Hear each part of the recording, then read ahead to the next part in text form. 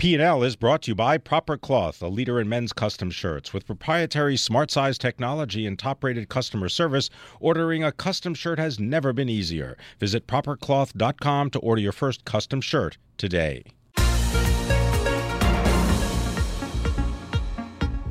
Welcome to the Bloomberg P&L podcast. I'm Pim Fox, along with my co-host, Lisa Abramowitz. Each day, we bring you the most important, noteworthy, and useful interviews for you and your money, whether you're at the grocery store or the trading floor. Find the Bloomberg P&L podcast on iTunes, SoundCloud, and at Bloomberg.com.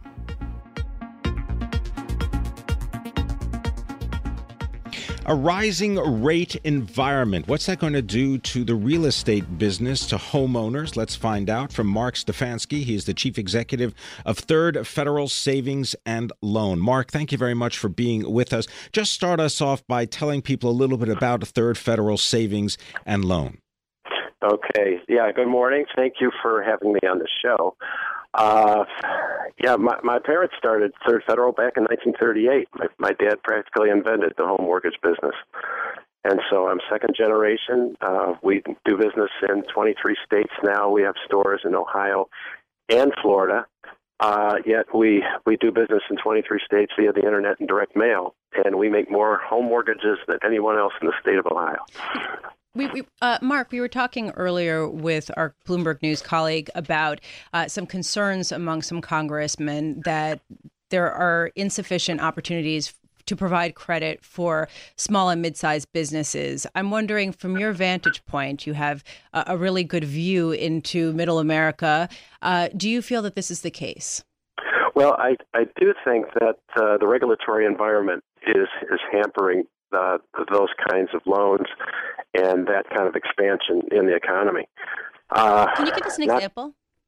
It's just Dodd-Frank in itself requires, let's say for a homeowner, if you own your own business, the ability to repay is a huge, huge issue because you have to show that you have W-2s and you have to have tax returns to show your income to prove that you can pay for the mortgages. And that's 10% of our business, and it's really hard to get those people qualified because not everything is always shown in a W-2 form or on their tax returns. And people who own their own businesses are very, very stuck right now in trying to get home loans. And that's the middle class, that's the middle America that everyone's been saying, well, it has to grow. But specifically, that stymies the growth in that particular area. Have you been able to, I mean, you're based in Ohio, as you said. I mean, have you been able to make your concerns and these challenges known to the officials that maybe could affect some kind of change? Well, right now, no, it doesn't matter because all those concerns fall on deaf ears. Because the Dodd-Frank has taken over the industry.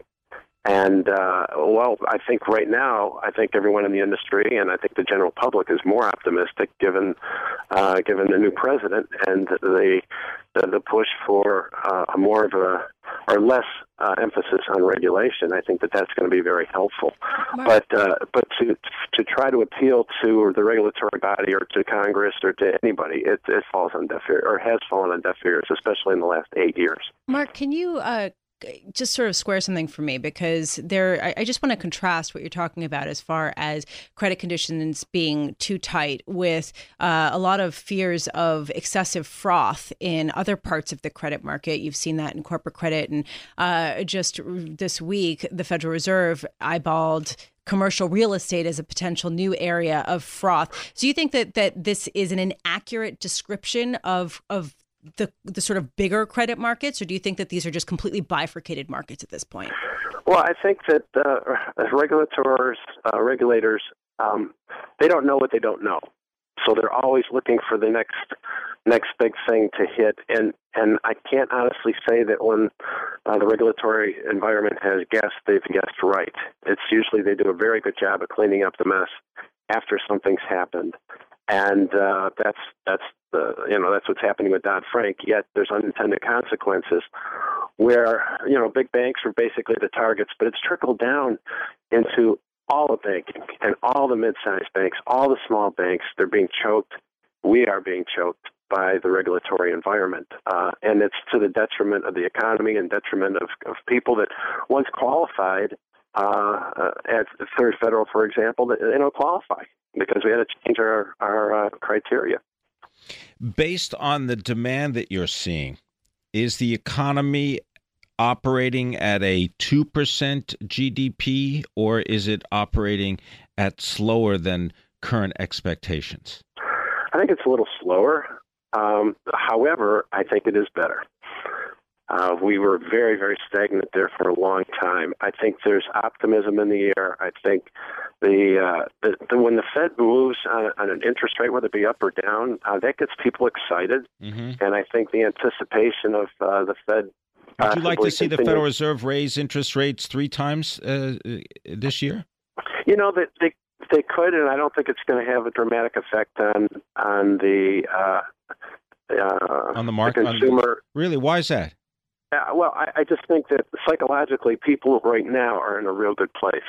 People are very optimistic. So when the Fed raises rates a little bit, it gets people more excited that they might go up further. So you get more volume coming in.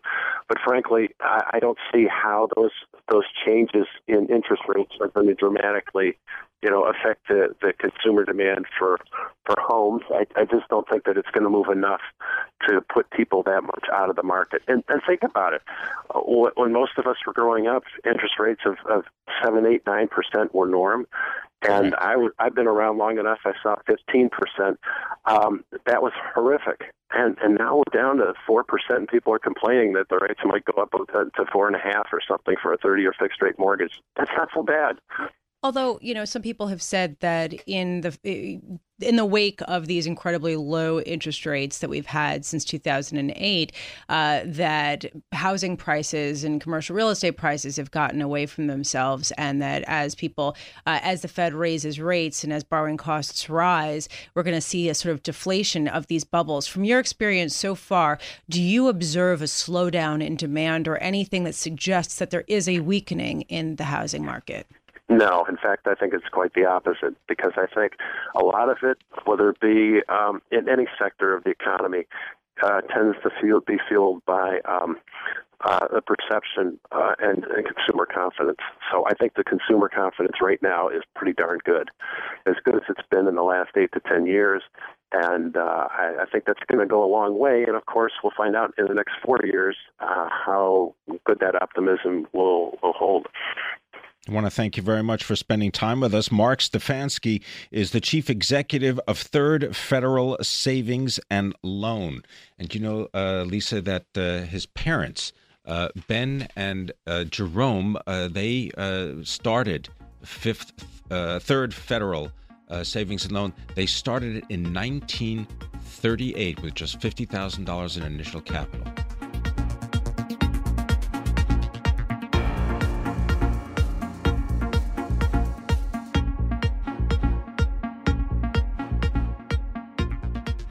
We've heard a lot of news overnight about President Trump's conversations with the Australian and Mexican leaders, and some of the language has been sort of incendiary, to say the least. I want to bring in Marty Schenker, who heads the Washington bureau for Bloomberg News. And Marty, I want to start with what your take is on what we've heard overnight. Is the U.S.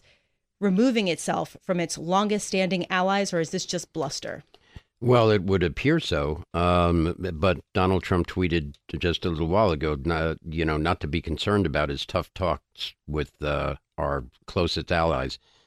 And, Tim O'Brien has an interesting view piece today in which, this notion of Trump having this grand plan and all of us in journalism trying to figure out just where everything fits. And he says that's a fool's errand. This is coming from his gut. It's spontaneous. He feels he's doing the things he said he would do once he got elected. And he feels that the U.S. has been just too nice to the rest of the world, friends and foe alike. So he's going to do things his way. Hey, Marty, fair disclosure. How long have we? I mean, I got to say, everything I learned, I think I learned at your knee at the Wall Street Journal. I'm not sure. And I was just 12 years old. Right, yeah. Well, we were both in short pants. It's been a long trip. Yes, it has.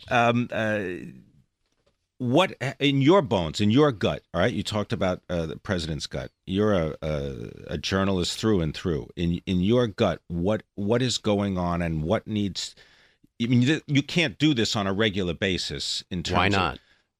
Well, that's my question. In other words, something's got to give. Well, right? look, it's been like 2 weeks he's been president. He had very few members of his cabinet in place. Correct. That's being, we just saw Rex Tillerson at the State Department. And, he's basically keeping the counsel of his closest advisors, Steve Bannon, and others. And he hasn't had the benefit of, real-time communication with people with experience, people who are respected in their fields. And I think he has not been able to, and he's always said he likes to hear dissident opinions. And by all accounts, he's a great listener in private. And so I think that things can very easily be more moderate in nature going forward. But I do think his impulsiveness will never go away. And for those of us who say to ourselves, this is going to slow down eventually, I think you got to guard against that. I think that he has decided this is the way he wants to communicate. And in fact, this is the way he wants to express policy. And he's going to continue to do that. What's the color that you're hearing from the Republican establishment in Congress and beyond? Well, they are steadfastly behind him. I don't know. I have stated privately that I think that his support among the Republicans is razor thin, and that it's a tenuous relationship, but it is a solid one for now. I think the immigration proposals that he had tested that relationship, and the Republicans lined up pretty solidly in favor of perhaps not the messaging, but the policy itself. So, and the majority of Americans support it too. So, I think the Republicans are going to stand by their president until such time as they themselves are threatened in terms of reelection issues. Marty, can you just give us a reality check? Some people hear the rhetoric of President Trump saying he's going to invade Mexico in a conversation that the White House now says was just tough talk and a joke. At what point, just taking this to its extreme, at what point does this lead to a real military altercation? Well, I think we're pretty far away from that. And I think Donald Trump got a stark example of what military confrontation means with the first death under his watch. And, by all accounts, that is a very sobering moment for anyone, and especially a president who ultimately is responsible for all military activity. So I do think that a lot of these conversations, when they're put in print form, in text, look a lot more vitriolic and are cast without context, without the nuance of an actual conversation. And I think people tend to overreact to that. Let's turn to our allies for just a second. Phone calls with Prime Minister Turnbull in Australia. What's been any detail you can shed, anything you can No, I mean, we have not been able to stand up that communication, that was broken by the Washington Post in great detail. And you got to assume someone who was privy to those conversations decided to leak it because they were concerned about it. Just to be clear, it was a conversation where President Trump allegedly said that it was the worst conversation that he'd had all day, and basically threatened him with the refugee agreement that they had that the U.S. previously came to with Australia. Right, and the Australian leader Turnbull later said, look, he was dismayed about the leak, and that the ending of that conversation was courteous. But be that as it may, Donald Trump came out and said, don't worry about my tough talk. He has decided that he is keeping his promise. America comes first. He was very upset about this immigration deal, and he was going to let Turnbull know, and he did. got to affect businesses. Yes. Right. I mean, you know, you kind of, I know you stop there on the political side, but then you got to turn your attention and say, okay, so what is the effects here? Because you may be able to run a government as you just described it, but it's very hard to run a business. No, it's totally using true. the same skills. And that's why this meeting with CEOs tomorrow is kind of, in my view, tell us about it. Critically important. Well, this is his business council. These are people he asked to advise him on policy, and everybody from Jamie Dimon to Gina Rometty, and it's going to be very interesting, the tenor of what that meeting is going to be. Will they come in and say, Mr. President, you're wrong on immigration, you're wrong on trade, you're wrong on taxes? Or are they going to sit with hands folded and listen to Donald Trump say, this is the way it's going to be? And, you know, they're from all parts of industry and banking and finance. So it's going to be interesting if they even have a unified message to give him. Well, if they do, or even if they don't, we're going to be covering it. Marty Schenker, thank you very much. Senior Executive Editor, Global Economics and Government for Bloomberg News.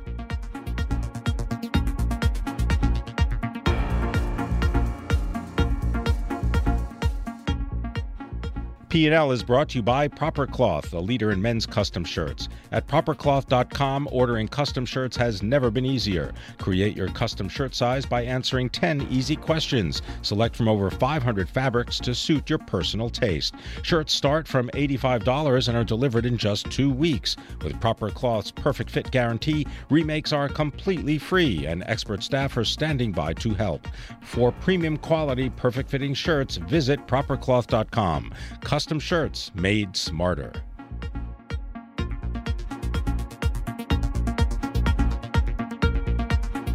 I want a story of innovation, of how to look at the world today, make sense of it, and then find an investment that is somewhat reliable. I want to bring in Paul Mortimer-Lee, Global Head of Market Economics and Chief Economist for North America at BNP Paribas. Paul, where do you begin when you start with assessing your economic outlook? Begin with the facts is a pretty good place to start. Where we've been, and look at, you know, basically where the surveys are telling us we might go next, and what the settings of policy are. So, you know, the surveys currently for the US look pretty perky. Well, can we just piece it apart, just because I know tomorrow we're going to get the big payroll report number. That'll help people at least confirm or deny their trajectory projections, you know, compare all that. But as an economist, just run through it for us. GDP is running at what? We got a print of 1.9 the last quarter, I believe. Yeah. What are we running at now? Well, you know, the Atlanta Fed is saying for Q1, their latest GDP now forecast is 3.4. Okay, so we're three. Okay, so let's just say that Atlanta Fed GDP forecast 3.4% for Q1. For Q1, unemployment 4 points. What? We're 4.7, and you know we're pretty flat. Maybe a bit of a downward trajectory for the unemployment rate going forward. Okay, you know, so labor participation rate moves or just stays I think he's going to be pretty flat, more or less. But you know, even if we've got growth of just 2, that's above potential. Okay, because the labor force is increasing by say 0.5 point per year. Productivity in the year to Q4 was only 1%. Right. So maybe productive potential is 1.5.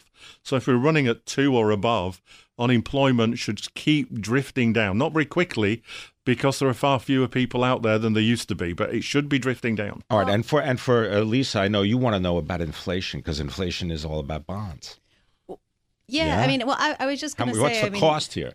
Well, yeah, I mean, but beyond that, I mean, beyond trying to look into the crystal ball, nobody can predict the future. I'm wondering, do you feel like you're less confident than you've ever been before with your predictions, or do you think that people are overreacting to some of the macroeconomic and the political backdrop, and that there is a very clear road ahead? I think people, you know, I think we've seen a tendency for the markets just after the November elections to run off in one direction, and recently people are kind of extrapolating things in the other direction. Because I think the technical term is they're walking back their estimates, right? They're driving with the rearview mirror. Maybe, but you know, it's difficult to come out with very firm expectations about where we're going to go on trade and fiscal and all these sort of things. So little spots of information that you get are very valuable because it's all you've got. But there's a tendency to extrapolate them, I think. So do you think that people have overinflated their expectations for inflation, to your point, Pim? No, I don't think so. I think, if you look globally at where we're going on inflation, inflation's going up. And you see that in the producer price index in China, for example. You've seen it in Europe. You see it here. We've got a unit labor cost print just today of 1.9% for the business sector. And the core measure of inflation that the Fed likes is 1.7. So it's very likely to go up. And, one thing I would say about the Fed statement yesterday was that previously they said, we believe inflation will rise. Yesterday they said inflation will rise. So they sound more confident about their prediction of inflation. So what does that mean for investors? Does that mean that bonds are a bad bet? 3 rate hikes, one rate hike a quarter? Well, I think, many people at the Fed have said 2 or 3 rate hikes this year, and I think that's reasonable. The market's pricing at about 30% chance of March. I think that's probably too low, but I think the market will probably price in a bigger chance, particularly if we get strong payrolls tomorrow. That probability will go up. But I think the Fed ideally would like to see what exactly are the fiscal plans? What exactly will growth be? And it won't get that till the second quarter. And that's why I'm a bit skeptical about March. Given this backdrop, what do you think is the one single best asset class for this year? I'm not an asset allocator. I'm just a humble economist, and so what's your biggest contrarian bet? Well, I think the biggest contrarian bet is that we're going to see more growth in the global economy and probably more growth in the U.S. economy over the next 2 years than people expect, and I think that's partly because the momentum coming into this year is pretty strong globally, and U.S. manufacturing looks very good despite the strong dollar, and we're yet to see fiscal stimulus. Thank you very much for joining us, Paul Mortimer Lee. Look forward to having you in the future. He is the head of market economics and the chief economist for BNP Paribas.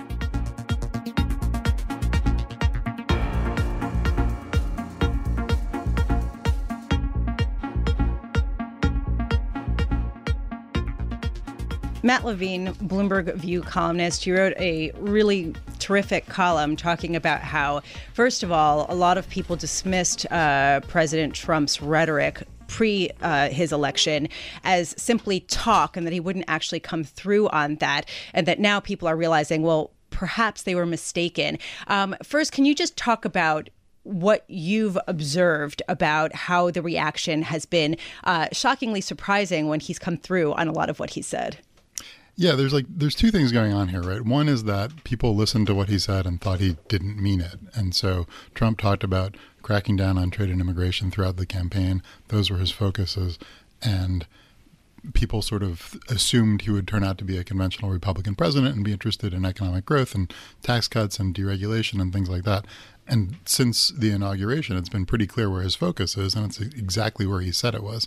So I think some of the business leaders who were expecting a very conventional presidency are getting this very unconventional anti-trade, anti-immigration presidency. Well, but why wouldn't potentially this end up being just as good for them as they thought if he does go ahead and follows through with cutting regulations and cutting taxes? I mean, why wouldn't this be a benefit? Well, one thing is that a lot of business groups were not so happy about the trade stuff. We live in a global economy, and a lot of American businesses are multinational companies, and so they're going to lose out by the crackdown on trade. But the other thing that's happening is that, even if eventually we come through on the deregulation and tax cuts that businesses want, I think that they underestimated the risks of just sort of the instability of the Trump presidency. And you saw that with the executive order last weekend. It's one thing to say we're going to cut back on or even eliminate refugee programs, but what happened is that they eliminated them while people with valid visas were in the air. They told green card holders that they couldn't come back to the country. And then after a sort of weekend of controversy, some of that was walked back. And so what you have is this totally sort of whimsical policymaking process where real people are getting caught up in these decision-making, in these decisions that don't really have much process or thought behind them. And I think what companies are realizing is that affects them too, right? Like the rule of law is pretty central to running a big multinational company or running a big company in America. And you need to have some predictability and stability. And what they're seeing here is an administration that is not really interested in those norms and is willing to create a lot of instability. Well, Matt, let me just push back a little bit here, because if you read speeches that at the time candidate Trump was crossing the country, I believe, in fact, there was one in Gettysburg, Pennsylvania, where he laid out very specifically what he planned to do if elected president. And I would imagine, I mean, I want to know, who are these people that are so surprised, first of all, because he is not, it's not as if he's deviated during the campaign from, the set program of whether it is trade policy, whether it is financial regulation, or, variety of things. How do you respond to that? Well, first of all, I would disagree that he laid anything out specifically or clearly, right? I mean, you have every policy position. He took out every policy position at some point during the campaign. Right now there's pushback from the White House saying that the immigration order is not a Muslim ban, but of course during the campaign he put out a press release saying we'll have a Muslim ban. So it's not really clear what he said. Yeah, he said a lot of things. We're not in a court of law here. I mean, this is not. Yeah. You're not parsing each thing. I'm just saying that he's set out pretty clearly what his policies were going to look like, right? I agree with that. I think there is a constituency, and like the sort of leading light is Anthony Scaramucci, who's a Trump advisor, who sort of gave interviews saying he's going to make smart trade deals and not have a Muslim ban and do all these things that are more conventional Republican policies. And I think that some of the people in that sort of New York financial circle heard that. But the other thing that I'm saying is that even leaving like policy disagreements aside, what I think people are surprised by is the just sort of haphazard nature of the Trump administration, where there's not a lot of respect for process or for the rule of law. And that is what I think is going to become more concerning. You have companies that say, look, trade policy is one thing, we can disagree substantively, but having a president who is going to attack companies that disagree with him politically, either by tweets or by suggesting that the Justice Department hold up mergers of media companies he doesn't like, which is something he suggested. Got to read a little history. Well, right? I mean, then you got to be a little bit informed that this is something that there are many images of even executives tangling with the U.S. government, right? Yeah. Well, but I think that Matt, you raise a point that Cass Sunstein of Harvard made as well, which is sort of there has to be this sense that the rule of law is a consistent and reliable way of an application of law, and if it's sort of arbitrarily crafted or to target specific companies or specific issues, it doesn't work. Yeah, I mean, what you want is a sort of predictable environment in which to operate, where you can kind of know that your investments will be respected and paid off, and I think that's what people are worried about right now. Great point and great column. Thank you very much, Matt Levine. Look forward to having you more in the future. He is a columnist for Bloomberg View. You can follow him on Twitter at Matt_Levine. His column, Stability is Good for Business, Trump's Whims Threaten It.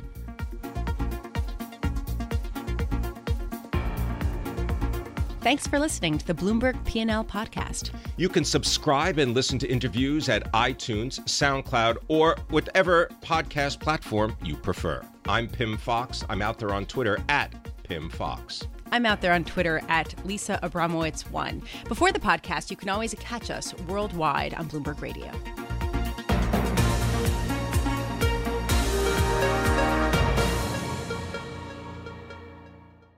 P&L is brought to you by Proper Cloth, a leader in men's custom shirts. With proprietary smart size technology and top-rated customer service, ordering a custom shirt has never been easier. Visit propercloth.com to order your first custom shirt today.